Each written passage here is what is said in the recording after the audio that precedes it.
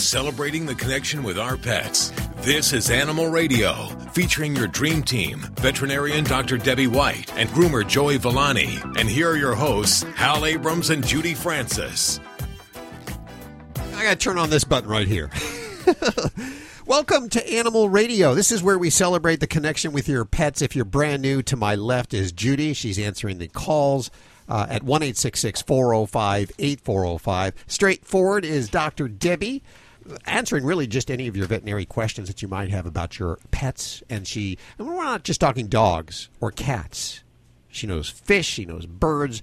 You're pretty well versed. She lives in Vegas, which means that, and this is where she practices. So there's a lot of weird animals in Vegas, as you may know. She takes care. I'm glad you confine that to weird animals and not say anything about the people in Las Vegas, because we're an awesome group of people. You are an awesome group of people. Weird, but awesome.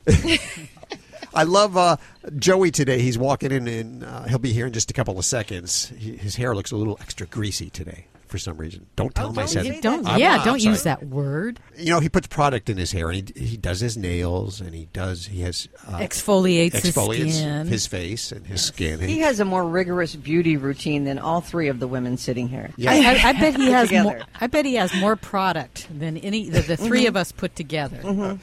And he's answering your grooming questions also at 1-866-405-8405. Now, on today's show, Judy has booked Gideon Kidd. Who's Gideon Kidd? You may remember Gideon Kidd, the little boy, 9 years old, who's petting as many dogs as he can.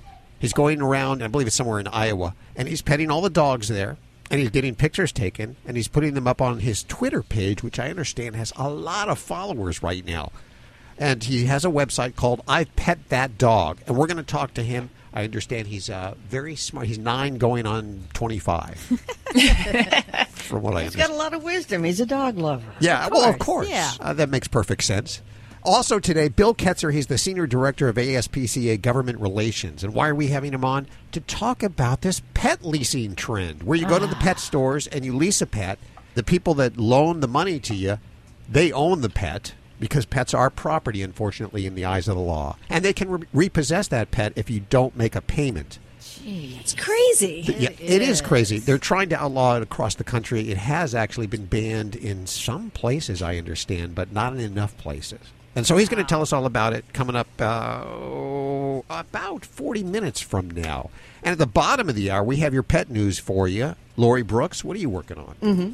There is now an exotic pet, as we were talking about a little while ago, an exotic pet that is actually more common. There's more of this one exotic pet in the United States than there are left out in the wild. I'm thinking it's a bird of some sort. That's maybe. Never know. People keep weird animals. Yeah. There they do. What's the weirdest thing you've ever seen in your office, Dr. Debbie? We're not talking about people. Well, I've seen a lot of weird things there too. I mean, I don't know. We see things, we see a lot of huge pigs in my office. There's some things that don't make it into the office. We do see capybaras. Those are like the giant guinea pigs that kind of look like a cross between a guinea pig and a potbelly pig. So we see those, but there's some things that can't make it in. So we have some clients that have ostriches that we have to do house calls on. Regular goats, llamas like that, which don't seem that unique, but when you're in Las Vegas and someone's living in a residential area and they have a goat or a llama, it's kind of like, oh, okay, that's kind of odd. It is. What's it like to pet an ostrich? I have not pet that bird myself, but there's ways to handle them that are safely, so that you can do that without getting injured. But it's a bird. It feels like a bird. I think it's like a dog. You don't want to just go up and put your hand right out there because you might lose it. Because there's actually an ostrich farm. We've been to it in Solvang. Yeah, in Solvang, and they let you feed them. But if you get your hand too close, they'll eat your hand. Yeah, they peck real hard and fast to get that food out of your tray. Be careful with your ostriches, please. Also, we're going to be talking about managing leash aggression. Well, what is leash aggression? For your dogs that lunge when another dog passes by on a walk, that's called leash aggression. And sometimes these dogs aren't aggressive when they're off the leash. I don't understand the connection. It's a connection to you. That's just the kind of the simple thing. It's the leash is connecting from you to the dog. So, well, we'll have tips coming up in just a few minutes how to manage leash aggression. But first, your calls 1-866-405-8405. Well, hi, Mary. How are you? Good, thank you. How are you? Very good. Where are you calling from today? San Luis Obispo on the Central Coast, California. Right between L.A. and San Francisco, right? Absolutely. Uh-huh. So how can we help you today? Well, I have a 7-year-old indoor, mostly Siamese cat. I got her when she was about 2 years old. She's rather a quiet animal.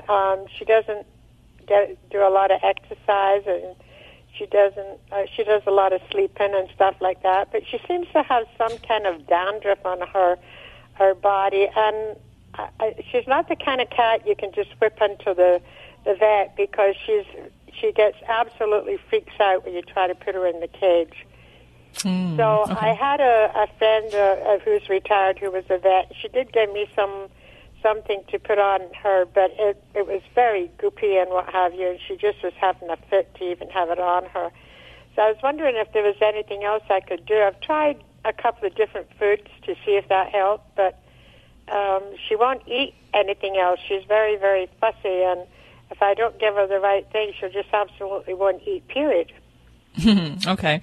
All right. And then is she itchy or scratchy with the dandruff? Not at all. I brush her, and but it's right, you can see on the top of her hair. Sometimes it must kind of flake off and go up a little bit, When I brush her, it comes out. I get quite a lot on the comb, but no, it doesn't seem to bother her at all.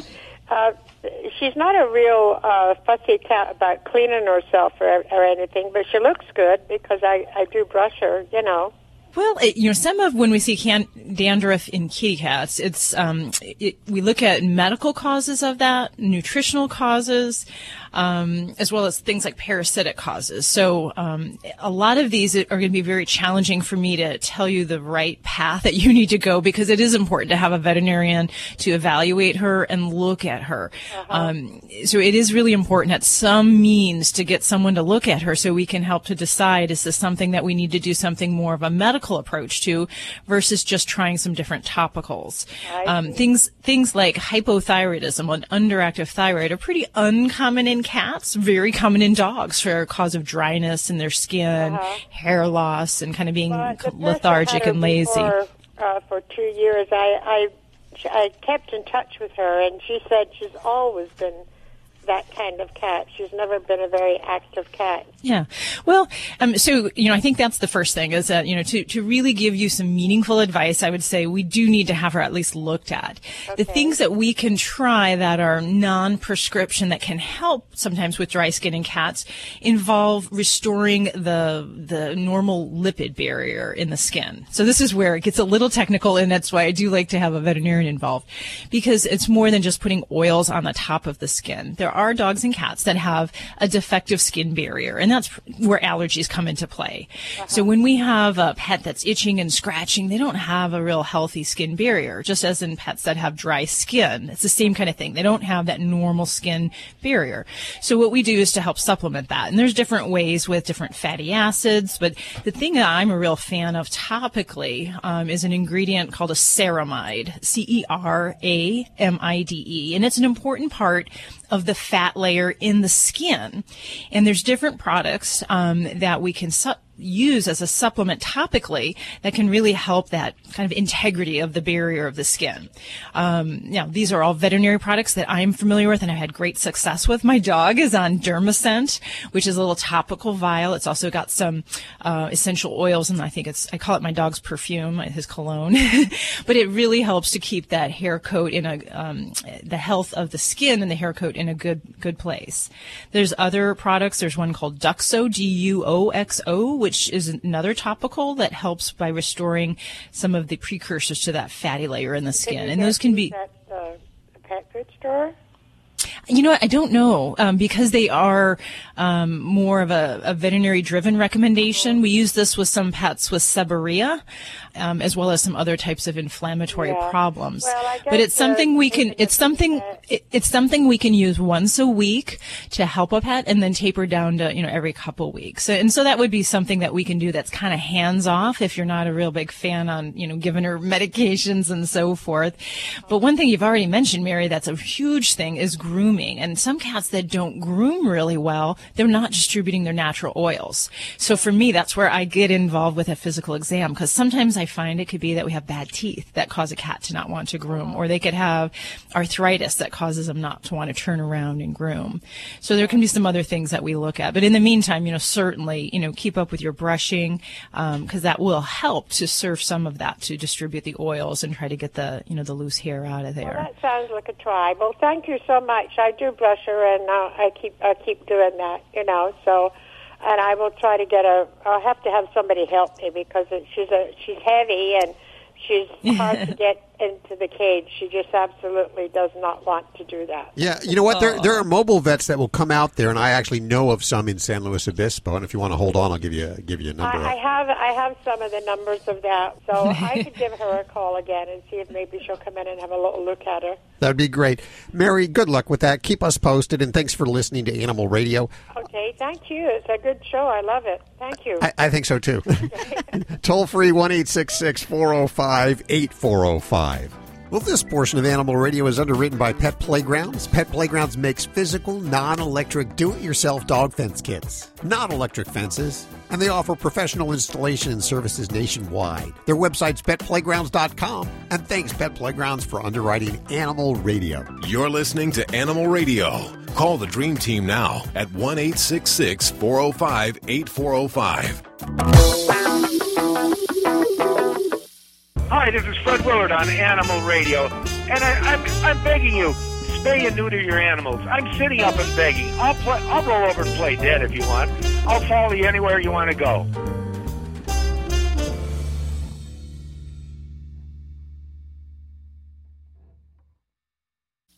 Does your dog keep running out of your yard? Have an invisible fence that just doesn't work? You need a Pet Playgrounds dog fence. It's a physical fence that can be assembled by yourself or by one of our installers. The Dig Guard prevents dogs from digging under our fence. It's a strong yet flexible steel mesh system that moves. This stops dogs from climbing too. Order your fence at petplaygrounds.com. Use code ANIMALRADIO to save 10% on any order that's 200 feet or more. You're listening to Animal Radio. Call the Dream Team now at 1-866-405-8405.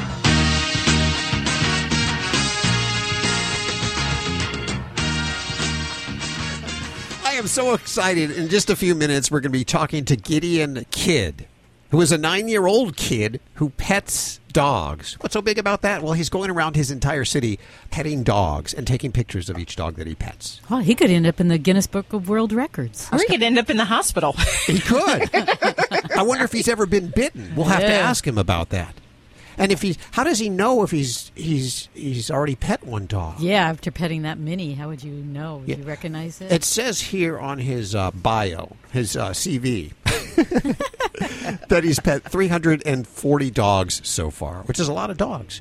And he has some pretty big aspirations for his goals. Well, I'm sure he's done more than that number by now. We'll have to ask him. Yeah, he'll have to update the CV there. Yeah. So he's on the way in just a few minutes. We're also going to talk to Bill Ketzer, the Senior Director of ASPCA Government Relations, about this whole pet leasing shenanigans going on. Lori, what are you working on for the bottom of this hour? Oh, I got a real happy story for you. Good. A pit bull puppy now being called a hero, and she's only 4 months old. You don't hear that a lot about pit bulls. No, you don't. Okay. And not about puppies either. Yeah. Okay, that's on the way. Let's go to you first. 1-866-405-8405. Well, hello, Kevin. How are you? I'm doing good, and you? Very good. I have the whole Dream Team here at your beck and call. Oh, I appreciate that. I've got a question about Dynavite, and if there's any other supplement that would take the place of it. I had a dog that was 18 years old, and 5 years prior to her passing, we put her on Dynavite. She had gross tumors that actually expelled herself after we got her on Dynavite about 6 months afterwards, and the vet was totally amazed with that and surprised that she lived as long as she did. But we're grateful with that. But I've got a Shih Tzu, and then I've got a mixed Beagle hound dog. And the Beagle is approximately 14 years old, and she's having arthritic problems with her joints and stuff. And we got her on glucosamine right now. And is there anything else I can do for her to help alleviate her joint problems? Well, potentially. And there's a lot that we can do for pets that have arthritis or what we're presuming to have arthritis. And glucosamine is probably the most popular thing that we look at as a supplement form. And just like people who take glucosamine, it helps to kind of restore the building blocks of cartilage and joint fluid. So that's a very good thing for a pet that has arthritis. And I like to give that to dogs that have chronic arthritis, that are recovering from an orthopedic injury.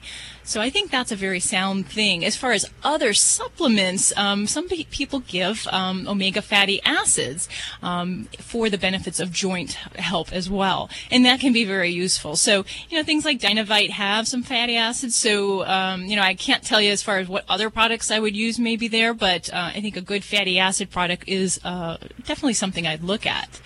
Maybe and then fish oil?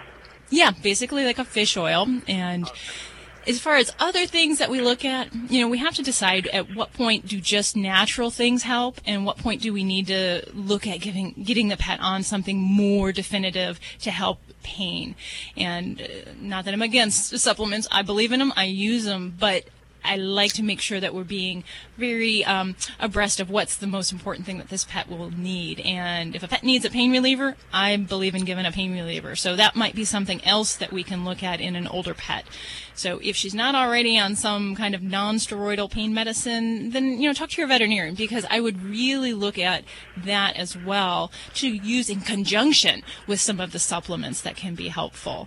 And then probably the most overlooked thing when we talk about pets and arthritis is keeping them from getting fat. And that's a very real thing that can help. And so many times we can take pets off of medications that are suffering with pain if we can get them slimmed down to that of a healthy weight pet. So that is always on my prescription pad for pets when we're dealing with arthritis. If they're on the portly side, we cut back on the rations and we do non-weight-bearing activity like swimming or even just low-grade walking just to help burn some calories there. So those are some of the things I'd probably look at trying. And, I don't know what other kind of health issues your pet has, because supplements are kind of always one of those things that it's an individual thing. I don't really give a blanket recommendation for what every pet might need. I was thinking maybe a baby aspirin a day to Monazit, the Beagle. No. Okay. Yeah. There's so many better things out now than aspirin. Aspirin is a wonder drug, but there are much more specific and selective pain remedies for dogs that can spare some of the side effects. And the bad thing with aspirin with pets is that it can cause stomach ulcers, it can cause kidney-related problems, and we're not effectively treating the pain as best we can when we have some of these other side effects. So there's a lot of medications out there. The newer ones are more selective for different, what we call Cox selection. And I love some of the different products in use in my clinic, Previcox, Rimadyl, Medicam, Geramex. There's tons. So I would talk to your veterinarian on what might be the best call for your pet and any other pre-existing conditions. But those kind of things far outweigh the safety margins of giving an aspirin or even, heaven forbid, something like a Tylenol, which has such a narrow toxic dose for pets that we try to just stay away from it. Boy, Kevin, you should have seen when you said aspirin, her eyes, I'd never seen her eyes get so big there. You know what? I got a shockwave through the radio or through the phone here, so I understand that. I really appreciate the feedback on that, and it's been nice talking with you. And thanks for listening to Animal Radio. We appreciate your time. 1-866-405-8405 to talk to any one of the Dream Team. Calm down. Hey. This portion of Animal Radio is underwritten by the fine folks at Brilliant Pad, proud to support the animal shelter and rescue community. The Brilliant Pad Shelter Program donates products for fundraisers and for use by shelters and foster families. In fact, adopting families can get a free Brilliant Pad system. Their website's brilliantpad.com/shelters. And thank you, Brilliant Pad, for underwriting Animal Radio. All dogs should eat a pH-balanced alkaline diet. An alkaline diet reduces health risks and can also reduce scratching, shedding, and hot spots. So does this mean you need to check your dog's pH balance? No, because Canine Caviar has created the first and only alkaline dog food that is pH balanced. It also has the highest metabolized calories. What does this mean? Your dog needs to eat less. Get a healthier dog and save money with Canine Caviar products. Find them at your local pet supply store or online at caninecaviar.com. Hi, Tom Bodette. Ever notice how some places use fancy words just to make things more expensive? Like calling anything handmade craft or using aioli when they just mean mayonnaise. Well, at Motel 6, expensive words aren't really our thing. Our thing is clean, comfortable rooms at a great low price, so you can get a good night's sleep that leaves you feeling as fresh as that massaged kale salad. I'm Tom Bodette for Motel 6, and we'll leave the light on for you. Book online at motel6.com. This is an Animal Radio News Update. And I'm Lori Brooks. There may be more captive tigers in the U.S. than there are wild ones in all of the rest of the world. However, we're not positive about this, but close, because in states like Texas, no one really knows how many tigers are being kept as pets there. They have very lax exotic pet laws there. So as many as 7,000 tigers still are living in the U.S., but that's either in zoos or as exotic pets. But that is a figure that is nearly double the estimated 3,900 tigers that are still lucky enough to live in the wild around the world.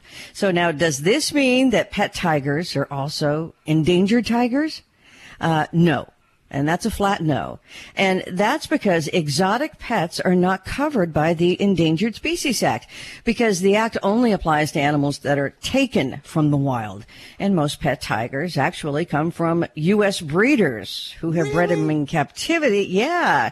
And so they are still considered pets. It's actually up to the state to deal with these because they're considered pets. The Endangered Species Act is actually federal legislation. And this report is from the BBC, by the way, which noted the majority of tigers in the U.S. do come from breeders with the intent. They're breeding these tigers with the purpose of producing tiger cubs, cute little fuzzy baby tigers, for the petting industry that are used in, roadside petting zoos and, parties and big events and things like that. That just amazes me that I know. What a loophole. It's like that big giant ring of fire that tigers used to jump through at the circuses. Uh-huh. It might soon be difficult to have a pet if you are not, and this might be you too because it's me, if you're not tech savvy. This according to a new report from the Consumer Technology Association, because they asked pet parents what tech devices they are most likely to buy in the upcoming year, 12 months.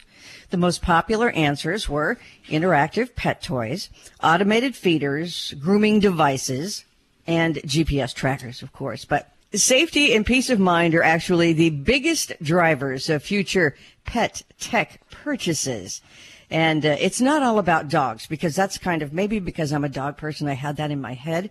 But of all of those people who own pet tech devices that they talk to, 45% of cat owners use their pet tech device at least once a day, compared to only 35% of those who have dogs. However, both cat and dog owners say that they are willing to use tech to address their furry child's issues. 35% of dog owners say training is their biggest issue that pet tech should solve in the near future. And for those of you who have cats, they say monitoring their pet's nutrition is their biggest priority.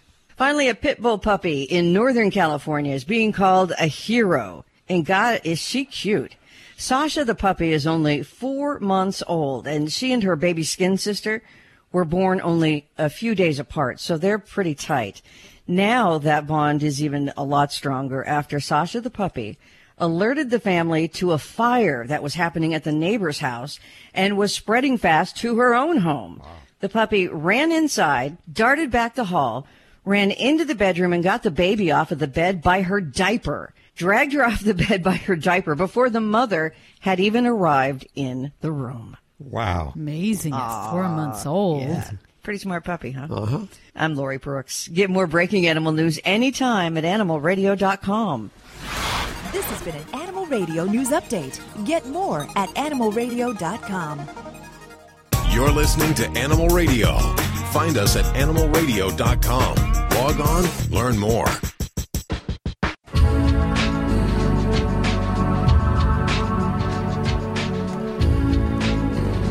I don't mean to be rude, Lori, but there's something coming from your studio. There's like a smell or something. Did you put something in your trash can? Yes, maybe. Well, I have Patty with me today. Patty's my new foster bulldog. Okay.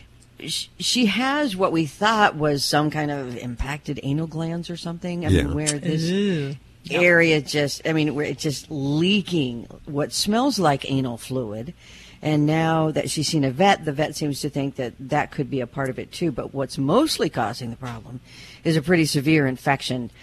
She might have to have part of her, bulldogs don't really have tails, but what part is there might have to be amputated this Friday. Okay. So. Yeah, it's kind of with a little bit of a corkscrew tail. The tail itself, the bones actually push the tail into the skin, so kind of in the fat of the butt area, so it kind of pushes the bone deep. So it's really hard. You can't just like a normal dog lift up their tail and clean underneath it. It's embedded in there. So there's like this little virtual pocket where, just moisture builds up, and it's kind of like the stinkiest of ear infections that you could ever get. And it's really itchy and painful.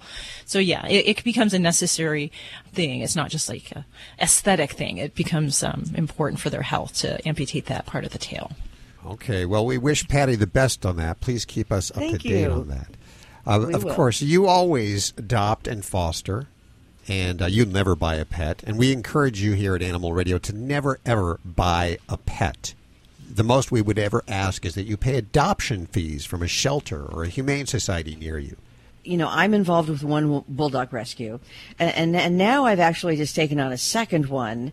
I'm working with a friend who is fostering for another bulldog rescue, and it's all three of these rescues together to get one dog a home. Yeah, and it's one breed. So if you're looking for a specific breed, don't tell me I'm going to buy a pet because I want a specific breed. I don't want a mutt. There are breed rescues all over the country. There's no reason you should buy a pet. And plus, at the shelters, they have breeds, purebreds. Sure, absolutely.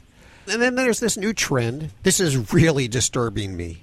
It's pet leasing. So you walk into the store, the pet store, you see that cute little puppy in the window, and you want that.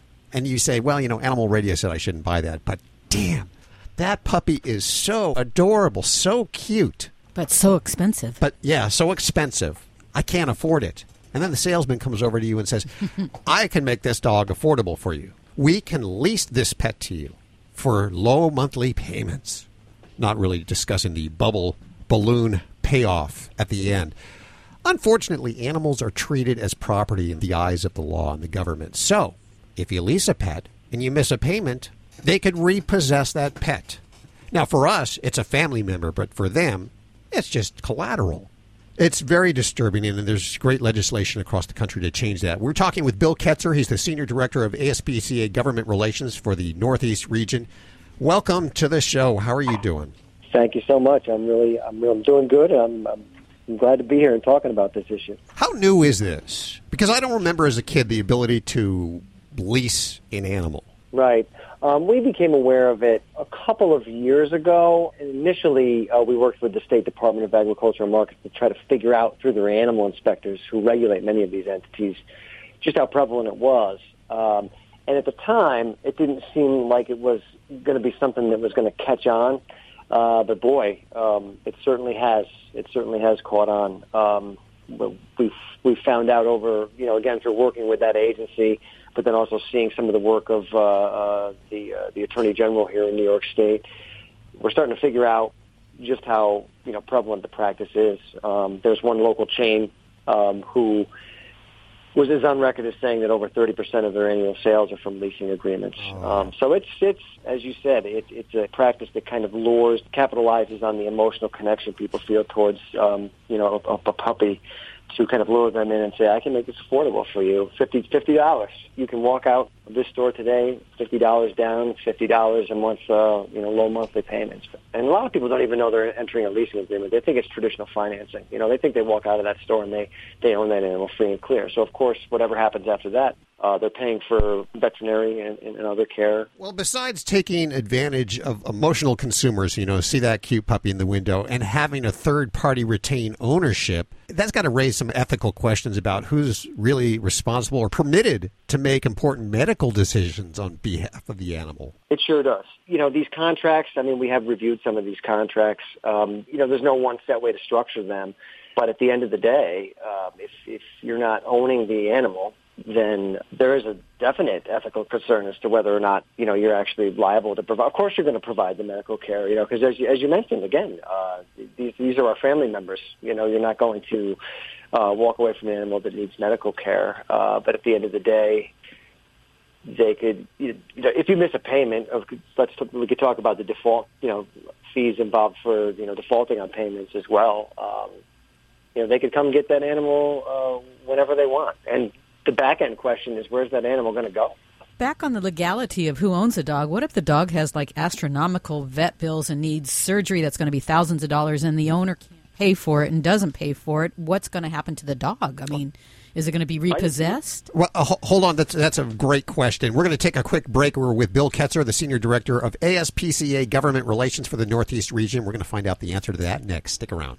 Here at Animal Radio, we love us some underwriters, and this hour is underwritten by the grain-free Red Barn Naturals canned food for dogs and cats. It's always made in the USA with natural, functional ingredients to support your pet's optimal health. Their website's redbarninc.com.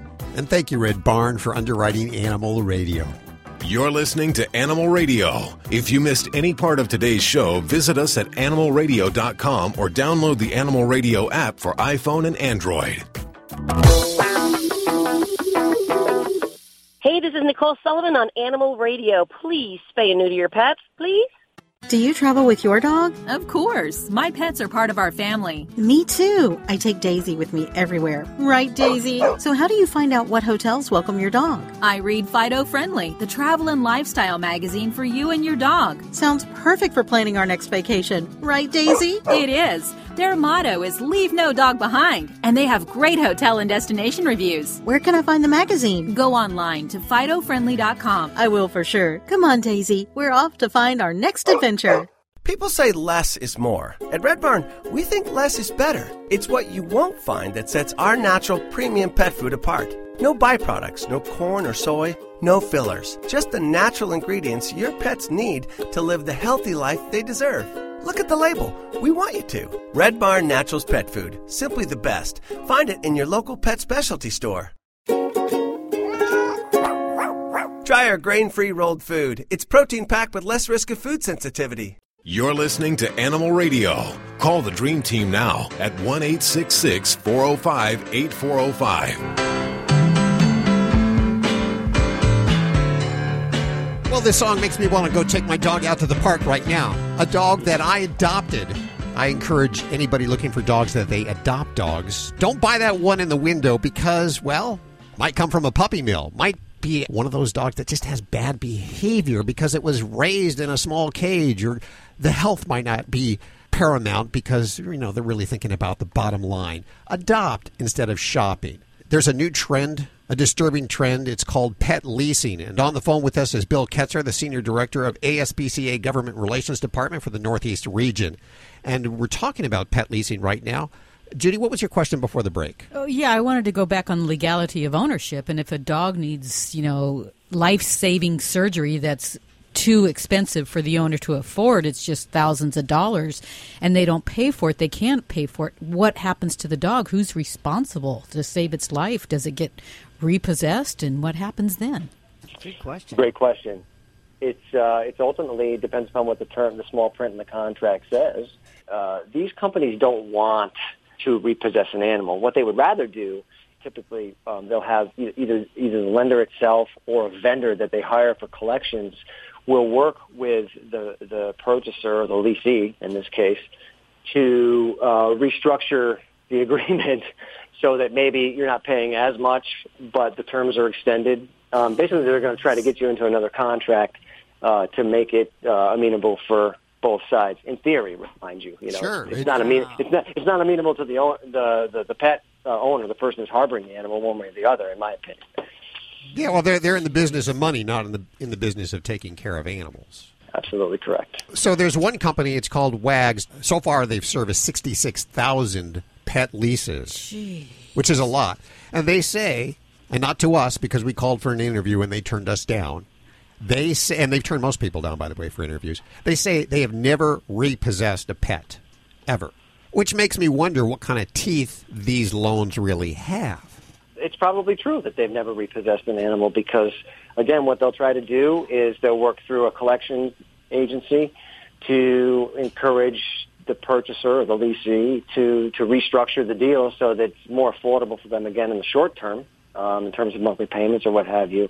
But at the end of the day, the deal isn't going to be, they're still going to be paying 2 to 3 times the amount, that they originally signed up for paying at retail.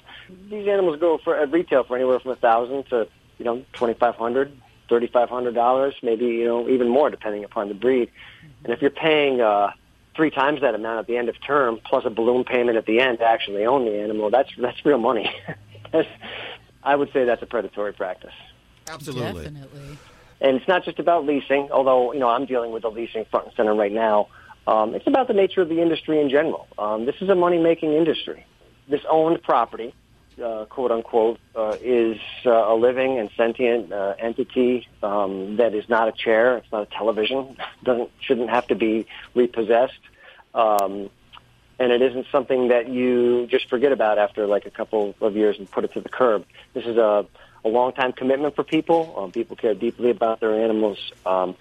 So to the extent we can point that there wouldn't be this pressure to sell these animals for all this money if you didn't have this wholesale, high-volume breeding environment that is, kind of coughing all of these animals into these retail systems. The system is broken. It's not readily regulated. It's not regulated in a meaningful way by the federal government, USDA, APHIS.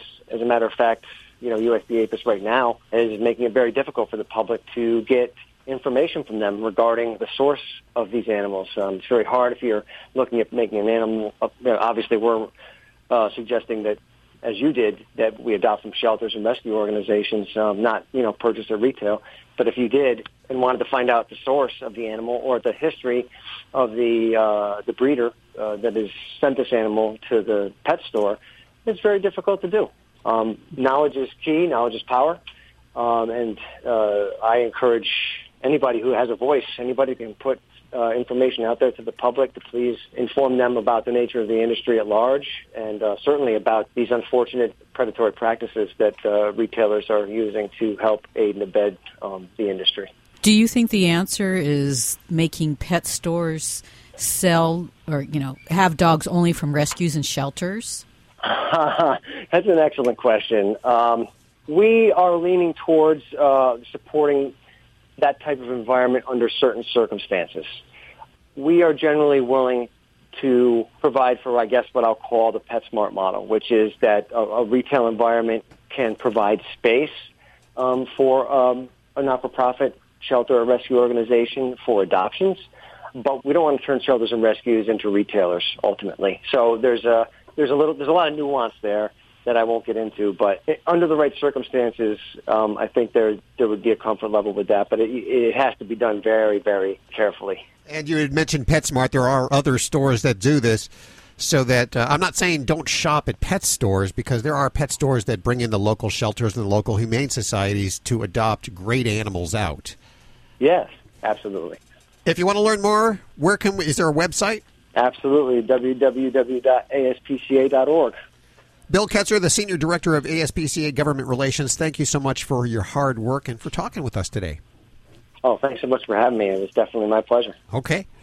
On the way in just a few minutes, Gideon Kidd. He's a 9-year-old, and he's making it his mission to pet as many dogs as he can. He's pet at least 340 so far. Is that correct? I think so, yes. Amazing. We're going to find out. We're going to talk to him. We understand he's pretty witty, and he's coming up next hour right here on Animal Radio. This portion of Animal Radio is underwritten by Pet Playgrounds, makers of the real reliable dog fencing system in the world. Dog trainers, veterinarians, dog lovers, they all recommend Pet Playgrounds to protect your dog. Their website's petplaygrounds.com. And thank you, Pet Playgrounds, for underwriting Animal Radio. You're listening to Animal Radio. If you missed any part of today's show, visit us at animalradio.com or download the Animal Radio app for iPhone and Android. I love my family, but last week, not so much. They blew through our shared data again. Then we switched to Boost and got unlimited gigs, plus 20 gigs of mobile hotspot on each line for the whole family. For a great price. So now I love them all again. We just needed a switch. Switch to Boost and get 3 lines with unlimited gigs for just $100 a month and 20 gigs of mobile hotspot on each line. Plus, get up to 3 free phones, all on a super reliable, super fast nationwide network. Boost makes it easy to switch. Switching makes it easy to save. Offer ends 8/31/18. First line's $100 a month. Lines 2 and 3 are $0 a month. Requires 1 line to port in. Line includes unlimited talk, text, and data. Video streams optimized at up to 480p+. Music at up to 500 kilobits per second. Gaming at up to 2 megabits per second. Data deprioritization during congestion. 3 phones require port in and activation on plans $50 or higher. Coverage and offers not available everywhere. Restrictions apply. See dealer for details. Celebrating the connection with our pets. This is Animal Radio, featuring your dream team, veterinarian Dr. Debbie White and groomer Joey Villani. And here are your hosts, Hal Abrams and Judy Francis. And if you're just joining us, good timing. Let me say that right now. Coming up this hour, Gideon Kidd, the 9-year-old kid who's going around petting as many dogs as he can. I don't know why. We're going to find out why. And we're going to find out how many dogs he's pet, how many he plans on petting. I understand. Now, I haven't spoken to him, but you did a pre-interview as you do with all the guests, right? Yes, He's a pretty witty kid, isn't he? He is. He's very sharp. Yes, I think he's going to do a great interview. Yeah, I mean, what can go wrong there? It's a kid. Lori, what are you working on for this hour? I'm going to tell you about a pop superstar who was honored recently with a wax statue, life-size wax statue of himself that the people who were honoring him put in a cat cafe. Because this guy loves cats so much. Oh, okay. Well, that's on the way in just like a few you, minutes. Hal. I'm just wondering if I'll get a cat statue anywhere. Maybe we could make one and put it in the local Starbucks here. I learned it only takes 4 months to make one. So if we start today, ladies, we might, and we recruit Joey, of course. Let's see, July, August, September, October. We could have it in there maybe by time for Thanksgiving, Hal. Just give me a glob of clay and I'll just whip something up real fast.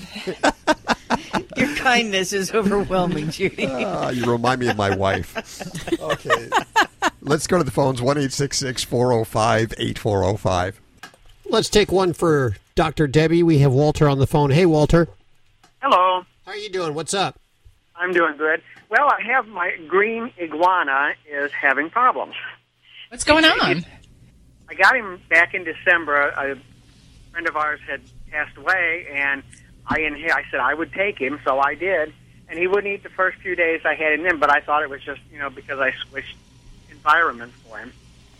And then, now the last 4 days, he hasn't eaten a bite, and his right rear leg is turning, the tips of it are brown, where the rest of it is that right line green.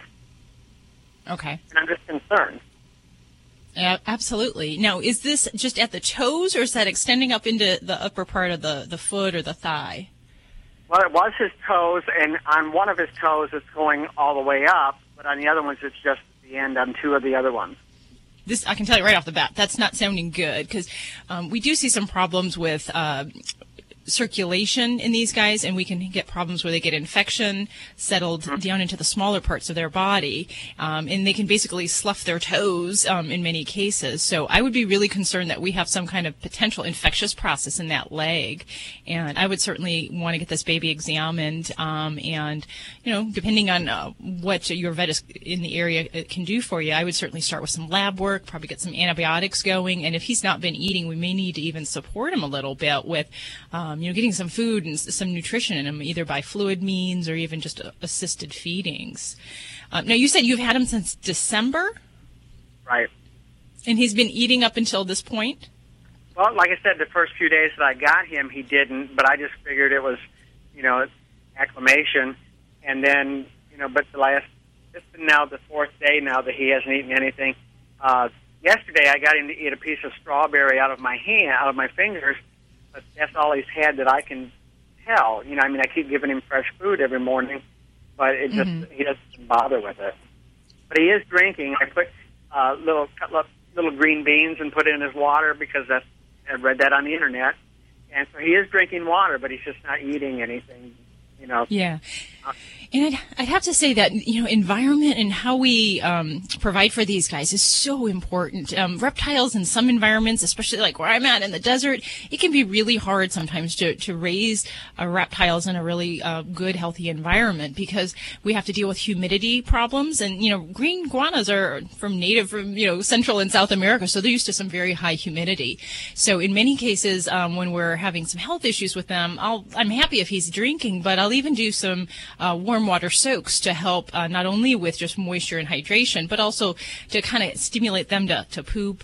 And then that helps to stimulate their digestive tract and help with appetite as well. So that might be one other short-term strategy, but I really am fearful for what's going on in this little guy's leg and that we need to move pretty fast to see what's going on there. Now, did you say anything about what his face or his head is looking like, if he has any changes there? No, everything is fine. He's the bright lime green that he's supposed to be, all but his at one toe and the two ends of the other toes on the back right leg. Yeah. He has been messing. He has, but I don't know what he's eating. Yeah. And also, I mentioned the humidity before, but, sometimes these guys, when they're not shedding effectively, they'll get like little retained bits of scale on their toes, and that can cause a constriction and just kind of cause a loss of blood flow to those distal parts of their body. And so that alone can even cause some problems. So I definitely think we're going to need to get a reptile veterinarian in your area involved so that we can get your baby on the mend. And, I think this is a great call because it does point out that, these little guys have all sorts of medical problems too. So dogs, cats, we're commonly trained, take them to the vet. But it is certainly a great idea if you have reptiles, especially one that takes a commitment of 10 years and plus, like a green iguana, to see that veterinarian regularly because it really can help make sure you're getting everything right at home, that we could pick up these problems maybe if they're starting to develop in the early days and try to address that right head on. So I hope that's of some help and encourages you, Walter, that there's something we need to do for this baby, and let's get him taken care of. I will get it done. Thanks for your call, 1-866-405-8405. This portion of Animal Radio is underwritten by Brilliant Pet. Tired of handling those stinky puppy pads? Sure you are. The Brilliant Pad self-cleaning dog potty wraps and seals waste to keep your home clean and odor-free. Messy and smelly is replaced with clean and fresh. Do your pads do that? Their website's brilliantpad.com, and thank you, Brilliant Pad, for underwriting Animal Radio. It gives me great pleasure to introduce to you, well, you probably know, if you're a regular listener, I'm not introducing you. But if you're a brand new listener, please meet to my left, dog father Joey Villani. He's dressed in the black suit. Here I am. And the greased back hair. It's looking good, looking good. Greased back hair? Come on now. Well, there is something in your hair, right? I mean, it's some kind of... Yeah, there's always product in there. Because you're a groomer. That just don't sound right. Anyway, so this is what I want to talk about because I think people are confusing me because I've got a email and I want to clarify something. And I know we've spoken on the show about products and getting rid of fleas, and I've said in a pinch, degrease is like Dawn dish detergent, will draw out the exoskeleton of the flea and they'll die. Yep. Well, I had an email from a woman. She said that's the best shampoo that she's ever used. And I want to make it very clear. It's not something that should be used on a regular basis. Yeah, wouldn't that remove all the oils? Well, remove all the oils, and to be quite honest with you, after long term, not even Dawn dish detergent knows how safe that is. This is a quick fix. This is something that you go in there and you solve the problem, and then you go back to your normal everyday ways. Okay. Now, one thing in pet shampoos, there's differences between people and pet shampoos as far as the acidity goes and the alkaline value. That's number one. Okay, when you put dish detergent or degreasers in the mix, it throws everything out the window. So before you start damaging not only your pet's coat, hurting their skin, or possibly maybe causing, long-term problems, this is a quick fix. It's to solve a problem and then go back to your normal everyday pet shampoo and conditioners. And you always want to follow up with a conditioner. Do you know why? Why? Can anyone tell me why? Okay. Because I don't always do that in the shower. Sometimes I'll just use the shampoo. When you shampoo, you change the ions to negative. When you condition, you turn it back to positive. So that's a lot of times when you just wash your hair and you get a lot of static. That's the reason why. Okay, so what you want to do is you want to put it back to where it needs to go. So that's why you do it that way. Frankly, I didn't know that pet shampoos had pet conditioners like human shampoos. I mean, you can buy them in the same thing? Yes, they do. Now, you buy them the same way. Now, I know there's going to be people up in arms, and they're going to say because certain old wives' tales were hard-coated dogs don't get conditioner. That is not true. It depends on the type of conditioners that you use. Read the label. There's certain types of conditioners, just like you have dry hair or oily hair. Well, the same thing with pets. They got hard coat, soft coat, dry, medium, whatever. I remember I volunteered once for a rescue, actually for several months.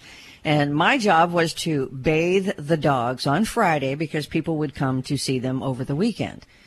And this was in a woman's home who fostered several dogs.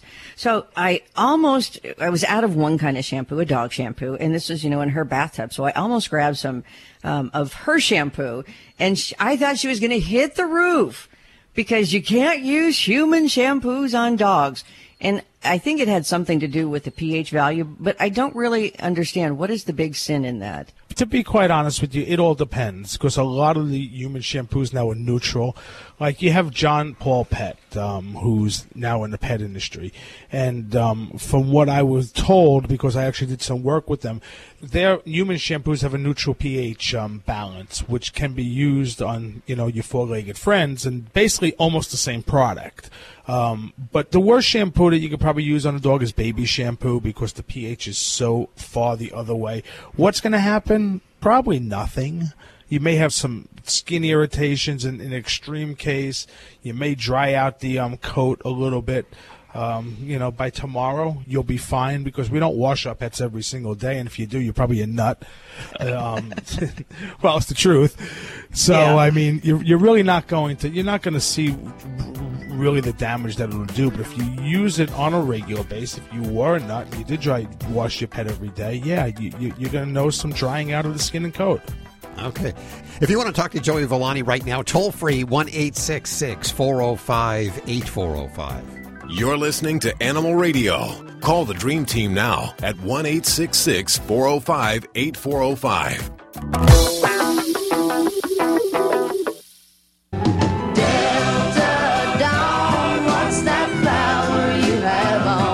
Hi, this is Tanya Tucker on Animal Radio. Love those pets. We had our big staff party last week and everyone brought their animals. Did you see my new Pet Playgrounds fence? I did. How did you get that up so fast? Pretty cool. And I'm not good at putting things together. This was pretty easy. But I decided to order it now because I could get the Animal Radio discount. Oh, that's you. I'm pretty frugal. And, of course, I put in the coupon code Animal Radio, and it came with a 10% discount off my 200 linear feet. You can do the same, too. And now that the party's over, you can dismantle it and go ahead and put it up at your home. And that's the good thing is that if you ever move, you can take it with you. Yeah, I didn't have to use any cement to put it in the ground. No, and you didn't have to dig any holes either. But don't let that fool you. It's a strong fence. And it has a dig guard so your dog can't dig underneath it. So I think you get it. I'm sold on these guys. Pet Playgrounds, not only an underwriter of Animal Radio, but they just make an incredible product that we're proud to talk about. And use. If you want to learn more, visit petplaygrounds.com. And don't forget the promo code Animal Radio. We can't tell you why Canine Caviar is the only alkaline-based dog food. But we can tell you alkaline is proven to minimize the risk of renal failure and pancreatitis, reduce scratching, cellular degeneration, and disease, keeping your furry friend youthful and healthy longer. And those are the reasons we can fit into this short commercial. But by visiting caninecaviar.com, you'll see exactly what we do to make a better food for your dog. Try the one and only alkaline dog food risk-free. Canine Caviar. This portion of Animal Radio is underwritten by Fear Free.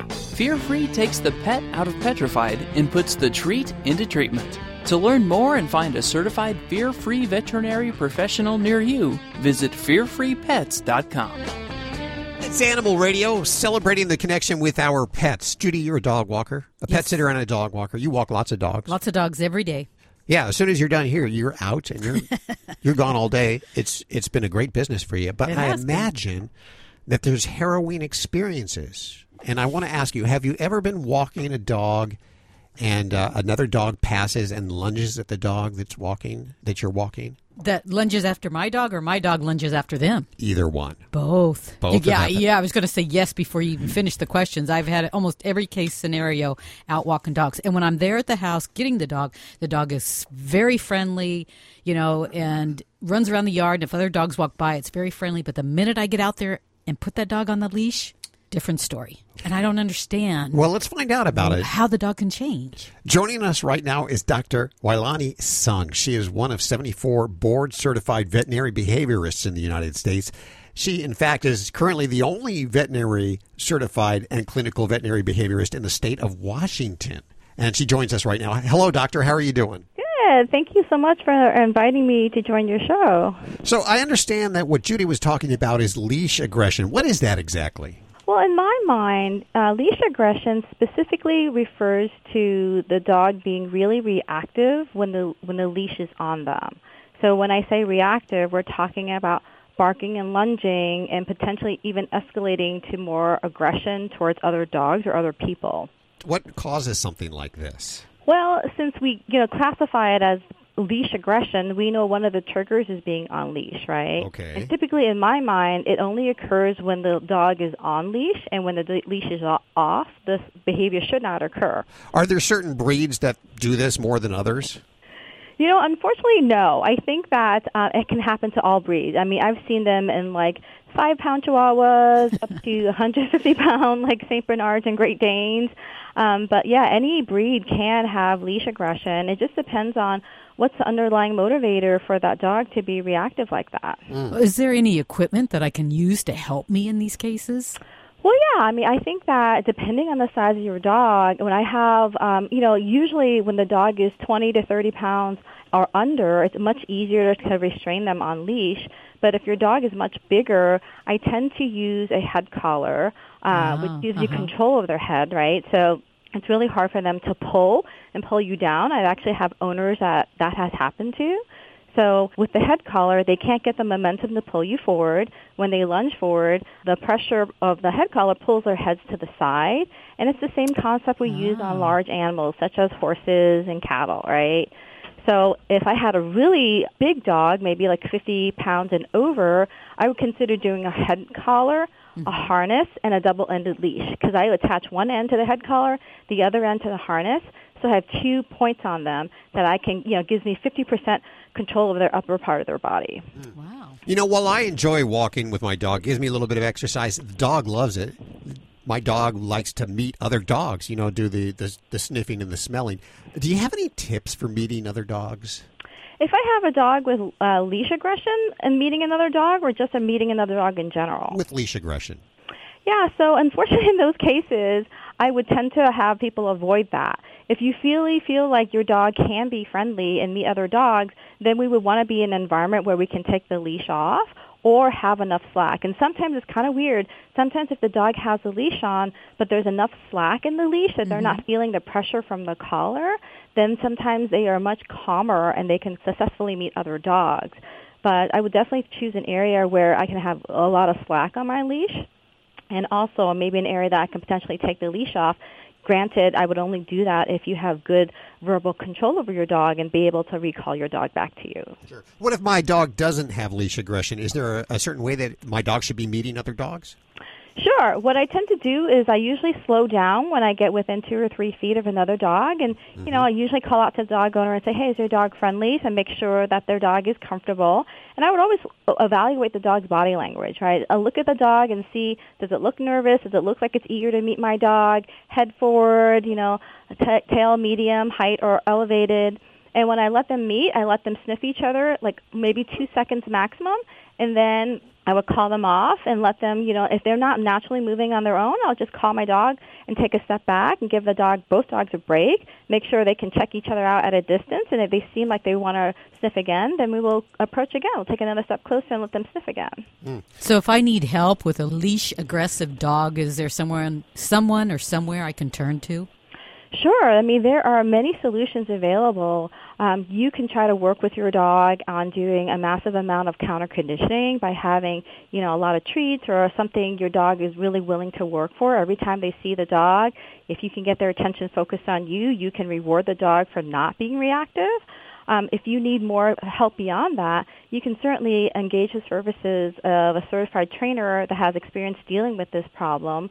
We want to deal with this problem in a positive manner, right? Sure. Above that, we have, certified applied animal behaviorists, and these are people that have advanced degrees in animal behavior, so they either have a master's or a PhD in animal behavior, or you can contact someone like me who's a board-certified veterinary behaviorist. We are veterinarians that have advanced training. We've been through residency and completed certification that we can help you and your dog with their specific problems. Since there's so few veterinary behaviorists or board-certified, how do we find one? Is there a website?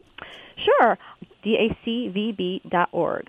And we'll put links to everything you've heard on today's show over at animalradio.pet. Dr. Weilani Sung, thank you so much for joining us today. You're welcome. Thank you so much for having me on the show. We're going to head back to the phones, toll-free, 1-866-405-8405 next. This portion of Animal Radio was underwritten by Fear Free. The veterinarian isn't typically thought of as your pet's favorite place to go. With Fear Free, that all changes. To learn more and find a certified Fear Free veterinary professional near you, visit fearfreepets.com. Here are today's automotive news headlines. I'm Nick Miles. Alfa Romeo plans to add a new supercar to its lineup by 2022. It's expected to go head-to-head with car companies like Porsche and McLaren. It's called the 8C. The 8C will have a carbon fiber monocoque chassis, which is integrated into the vehicle's body and will have a twin-turbocharged mid-engine. It will have more than 700 horsepower and a 0 to 60 mile an hour time of under 3 seconds. To see the best deals on cars, go to ourautoexpert.com. Think O'Reilly Auto Parts for all of your car needs. We're close, convenient, and known for our guaranteed everyday low prices and excellent customer service from professional parts people you can trust. Stop by your local O'Reilly Auto Parts today. O'Reilly Auto Parts. Better parts, better prices every day. My mom wants a grandson, so I gave her one. Kind of. Meet Xander, a rescue dog who thinks he's a lion. Sometimes Xander gets messy when Mom takes him for an adventure. That's where the Bark Bath comes in. Specially designed nozzles get beneath the fur for a deep clean. It's faster than a traditional bath, which leaves time for the important things, like watching a sunset. The Bark Bath from Bissell. The faster, easier, less messy way to bathe your dog. Visit getbarkbath.com to learn more. This is an Animal Radio News Update. I'm Lori Brooks. Sharp, the electronics maker, they've got this hot new product set to go on the market next month. But as of right now, you will only see it on store shelves in Japan. Then again, we do have the internet, so maybe you can figure out how to get one that way. But it's a smart toilet for cats that can automatically measure their urine data, as well as the weight of the cat to help them keep track of the cat's health. It'll also alert you to any abnormality that might be detected when they use this special potty. But don't run to the computer yet because you might be searching for cat toilet or something like that. Search Sharp Pet Care Monitor. I guess they're not officially calling this a toilet or a cat potty, so that's what you need to search. Sharp Pet Care Monitor. It'll go on sale on July 30th for $226. And here's how it works. It measures your cat's weight, and then when they use it, it also measures the urine volume, plus how often they go, the length of time that they spend on this cat toilet, and then all of that data is analyzed together. And if there is anything that's off, maybe a cat spending an unusual amount of time on it, or the amount of urine being abnormally large or small, you would then be alerted through a cell phone app. So you're thinking, hey, that's great, but I have 3 cats. In that case, for all of our multi-cat homes, Hal, Yes. In that case, there is a sensor for identifying each cat. Wow. And it's available with this unit and can be used in combination with the smart toilet to keep tabs on the health of up to 3 cats. But for someone like you, Hal, with, 6, 7, 8, 9, Yeah. how many cats now? 15, Yeah. 20. You'd have to 15. You'd have to buy 5 units because you can only use 3 at the most. And I thought this was interesting. I guess the reason that they're based in Japan, Sharp is, but it's now estimated there are 9.5 million cats in Japan. And the big thing about that is that now cats outnumber dogs in Japan. There's only 8.9 million dogs, and this is the first time that this has happened there. Woohoo, cat power. Yeah. All right. Have you heard of DogSpot? It used to be called Dog Parker. Never heard of Now, it. really? Nope. This is going to be, you're in on something, the ground floor here of something new and wonderful. It's about to expand to more than a dozen cities this year. There have actually been cities all over the world fighting to get this company to come to their town. The idea for DogSpot actually began in Brooklyn, New York a few years ago. It pretty much makes sidewalk sanctuaries for dogs who might otherwise, as you see in big cities, those dogs will be stranded at the entrance of a business where dogs are not allowed to go inside, right? Mm-hmm. They're kind of tied up outside. Yeah, and sometimes But stolen. This is pretty cool. Yes, absolutely. But the technology-enabled dog houses that Dog Park offers serve as a really safe, legal, and simple alternative to tethering or leaving dogs outside on the sidewalk. In these DogSpot houses, there's heat and air conditioning, so it doesn't matter the weather. They also have automatic sanitizing UV lights and an in-app puppy cam. So while you're doing your shopping or eating your dinner and you want to take your dog there with you, well, I love traveling with dogs. So, I mean, if they get to go for a car ride in the backseat, then that's wonderful. Among the cities that will be adding these DogSpot sanctuaries within this year, Los Angeles, Washington, D.C., Boston, San Jose, Orlando, Jersey City, Charleston, South Carolina, and several others. The expansion follows a pilot that they did in Brooklyn, and it boasted a 50-location network that was built on partnerships with the local businesses. These had to be businesses that were really committed to becoming more dog-friendly. The data showed, after they studied all this, that consumer behavior changed radically with DogSpot. I kept calling it Dog Park. It's DogSpot, okay? Okay. So what happened was specifically that users switched where they shopped in favor of stores that had a DogSpot nearby because the pet parents felt less rushed while they were shopping than they did when they had to tie up their dog outside. So it's really a win-win for everyone, a pretty cool system. And it's good in theory. It means not only will dogs not be tied up outside of establishments, but they won't be left in cars, hot cars. They'll be, Right. So look for one at a Starbucks near you, I imagine. In a big city, yeah. Pop music star Ed Sheeran, I love him. He is such a pet lover, animal lover, but especially a cat lover. And this month, Madame Tussauds Wax Museum in London, they were going to put in a wax statue, of course, of Ed in their museum there. But they kind of twisted it up. They did something special. They unveiled a wax model of Ed Sheeran, the British musician, at Lady Dinah's Cat Emporium, this big cat cafe in London. Mm-hmm. It was their special tribute to Ed, the animal lover. The statue was then moved to the museum last week after Wax Ed had that long week to hang out with all of the cool cats at the cafe. Pretty special, huh? Do the cats end up like chewing on the wax? Yeah, that couldn't be statue? Or scratching it, clawing it like a scratching post. That's a good point. But it only takes, I thought this was pretty quick, 4 months to make one of those wax statues. Only 4 From months. but I mean, that's going from the mold to putting in the tiny hair transplants and things like this. And this really does look like Ed Sheeran. Amazing. I'm Lori Brooks. Get more breaking animal news and offbeat stuff here anytime at animalradio.com. This has been an Animal Radio News Update. Get more at animalradio.com. Much thanks to our underwriters. This portion of Animal Radio is underwritten by Helen Brown. In the tradition of her best-selling memoir, Cleo, Helen Brown's Bono, the amazing story of a rescue cat who inspired a community, is a heartwarming true story about a cat who just wanted a home and someone to love. Her website's helenbrown.com. Thank you, Helen Brown, for underwriting Animal Radio. Line 1. Hi, Max. How are you doing? Hi, it's Mac, MAC. Oh, Mac, how are you doing today? Wonderful, thank you. Where are you? Tampa, Florida. Wonderful Tampa, Florida. Now, are you listening on WSRQ or XM? XM. On XM. Okay, what's going on with your pets today? What kind of pets do you have? Well, I've got 2 birds, one cockatiel and one lovebird. And they seem to be loving the wooden play toys they have and the wooden cage that I've got them in. They seem to be chewing that as opposed to their cuddle bone or any other thing to keep their beak sharp. I wonder if this is normal.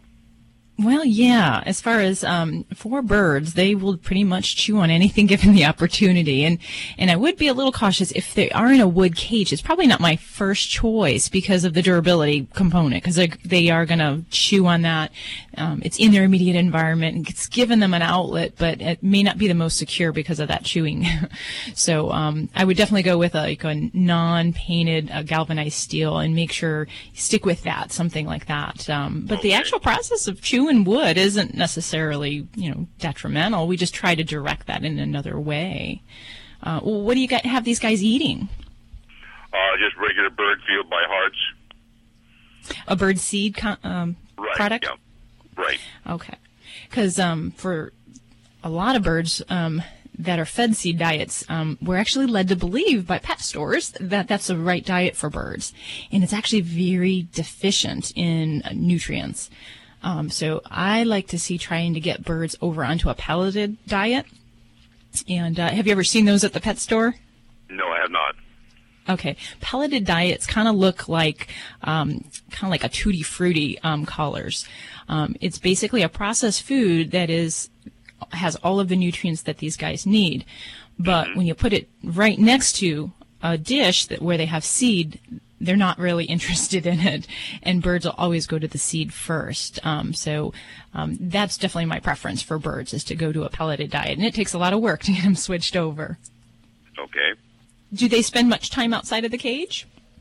I have them out of the cage about once a week for about an hour, 2 hours at a time. Okay. Because, the more activity, the more interaction they have, then also that kind of takes away some of that that chewing and destructive tendency. If they're out kind of socializing, vocalizing when you're around, then that helps to keep them mentally stimulated and, not so bored and kind of chewing their surroundings. Right. Yeah. Okay. Yeah. Give And that then a try. do you do any kind of any supplements, any vitamins, anything like that? No. As a matter of fact, someone told me that the reason they're chewing the wood is they're missing vitamins. I went, well, it sounds strange to me, but... Well, maybe in a roundabout way. I'm not really a huge fan on giving vitamins to birds. I try to correct the diet first.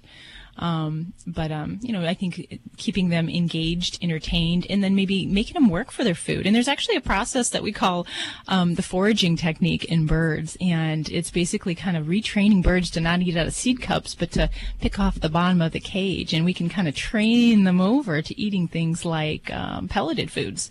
And it can be, good for them nutritionally, and it's a little bit more enriching for them. So they're not, sitting there getting the food just poured to them. They actually have to work for it. Okay. So yeah, try that. Okay. All right, very good. Thank you for the call, Mac. This is Dr. Debbie at 1-866-405-8405. Thanks, Doc. We've been getting a lot of calls that aren't for Dr. Debbie or Joey Villani. They've been actually, when is Gideon coming on the air? Gideon He's Kid. pretty cute. He is a cute little kid, 9-year-old kid who's going around petting every dog that he can and putting pictures of the dogs up on his Twitter feed. He's even got a website called IPetThatDog.com. Good for him. Yeah. He's coming up at the end of the show, and that's just a few minutes away right here on Animal Radio. Hi, Tom Bodette. Motel 6 is still the place to save money as you travel down the highway, or for you Californians, the freeway. Whether you're on a cross-country trek on Interstate 10 or a fun jaunt up State Route 1, aka the 10 or the PCH, there's probably one of our more than 1,400 locations right down the road. Or for Californians, just over the hill. But it's rush hour, so I'd take the canyon. I'm Tom Bodette from Motel 6, and we'll leave the light on for you. When Helen Brown ran away to New York City, she had no idea that a homeless cat with a punk rock haircut would teach her the true meaning of love. In the tradition of her best-selling memoir, Cleo, Helen Brown's Bono, The Amazing Story of a Rescue Cat Who Inspired a Community, is a heartwarming true story about a woman without an anchor and a homeless cat without much hope of finding a forever home in the city that never sleeps. Bono by Helen Brown is on sale now everywhere books are sold. Learn more at helenbrown.com. Hi, this is Joyce DeWitt on Animal Radio. Please spay and neuter your animals. Thank you. You're listening to Animal Radio. If you missed any part of today's show, visit us at animalradio.com or download the Animal Radio app for iPhone and Android. Well, hi, Gideon. What? Hi, how are you? Good. Do you have animals around you right now? Let's see. Not right now, but I have 1 dog, 3 cats, 2 gerbils, 1 Venus flytrap. Holy moly. Well, for those of you that don't know Gideon, Gideon has been traveling around his local area, which is, you live in, is it Iowa? I live in Cedar Falls. Okay. And you've been petting every dog you can find around there, huh? Yep. Now, I got to ask you, what makes you want to do this? Because I love dogs and I want to show the public that dogs are these amazing creatures. They certainly are, aren't they? Uh-huh. So you take a picture every time, or your mom takes a picture of you every time you pet a dog? Yep. And she posts it on your Twitter feed, huh? Yep. And my website. And your website. And how big is your Twitter feed right now? Do you know how many followers you have? All I have to say is over 90,000. Holy moly. So how many dogs have you pet so far? 361. Wow. Boy, you must have a lot of dogs in your town. Uh-huh. And how many do you plan to, what's your goal? 1 million. 1 million dogs? Whoa. Tell me the process. So when you go up to a dog, what's the first thing that you do? Maybe you can tell me, because I'd like to learn how to pet dogs. First I ask the caregiver, can I pet your dog? Then if they say yes, I go up to the dog, put my I put my hand straight out under their nose, and then they sniff it, and if they growl or back away or stuff like that, then the dog does not want to be a pet. But if it comes up to you and sniffs it and then comes up to you, then you can start petting the dog. How many dogs have decided they just don't want to be petted?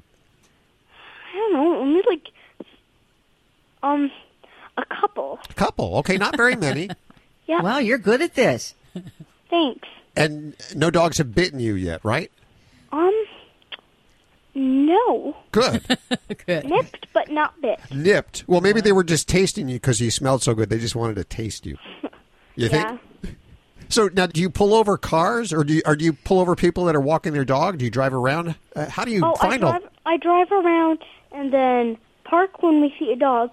Get out. It's the people that are like, if they see us, it's kind of like weird. Like, what is this kid doing? It's kind of like, yeah. So that's a lot of dogs. How do you know if you've already pet that dog before? Can you remember all the dogs you've petted? No. Do you think you might have pet a dog you can. a couple of times by accident? Yeah, there's, it was like a pug that we pet twice. Louie. Yeah, that's the name, Louie. Louie, okay. Louie the pug. Louie the pug we pet twice. Mo twice on the website because we didn't see him because he got a haircut. Oh. He was just at the groomers. Oh. And so we didn't recognize him at all. That was pretty sly of him, huh? to get a haircut and get a double pet. Yeah, he got his picture on there twice. Yep. So now Walter, who's your Chihuahua, right? What? No. Who's he's your? not a Chihuahua. Oh, what is he? But I know you like Chihuahuas, right? That's your favorite dog, right? Yeah. Okay. His name is Walter, and he's I know he's part beagle. Oh, okay. He might be. He's part husky, but the rest is he's kind of like a mutt. Okay. And what's his name? Walter. Walter. Is he jealous of you petting all these dogs, do you think? No, he doesn't care. Doesn't care. What does he do all the time? Sleep. He sleeps all the time. Just like me. As soon as I'm done here, I take a nap. So how are you going to pet more dogs? Are you going to have to go out to other cities, or are people going to be bringing dogs to you? Where are you going to meet all these new dogs? A few times people have been like some of my mom's friends, if they have dogs, they'll bring dogs here. That's happened a couple of times. Sometimes we go to places to meet other dogs. Yeah. You're probably going to have to travel the country to meet 1 million dogs. You may have to do a tour. Yep. Okay. Well, I'm very excited. Will you keep us posted? I'm going to call you back in about, how about 6 months, half a year, and find out how you're doing. Is that okay? Sure. Okay. Gideon Kidd, if you want to visit his website, it is www.ivepetThatDog.com. What's your Twitter feed? Do you know? I pet that dog. That's pretty simple, easy to remember, and of course, links to everything you've heard on today's show over at animalradio.pet. And if you live in Cedar Falls, Iowa, or nearby, check out Gideon. Go by and see him with your dog. Thanks, Gideon. Welcome. Have a great day. You too. See ya. Bye. Bye. Kids are so cute. Oh, how adorable is that? It is time for us to get on out of here. Thanks for coming out and playing with us today. Remember, Dr. Debbie's books, Yorkshire Terriers, Shih Tzus, Pugs, and Mini Schnauzers are great Kindle books for you to pick up and learn how to be your dog's best friend. They're a Kindle book available over at Amazon, or you can head on over to animalradio.pet and select the As Heard on Animal Radio button, and you'll see everything that was on today's show. Have a great week. Bye-bye. Bye. I'll see you guys tonight because Gideon and I are going to get something to eat right now. How cool is that?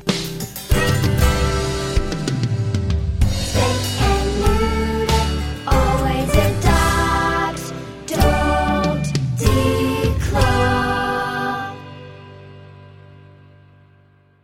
This is Animal Radio Network.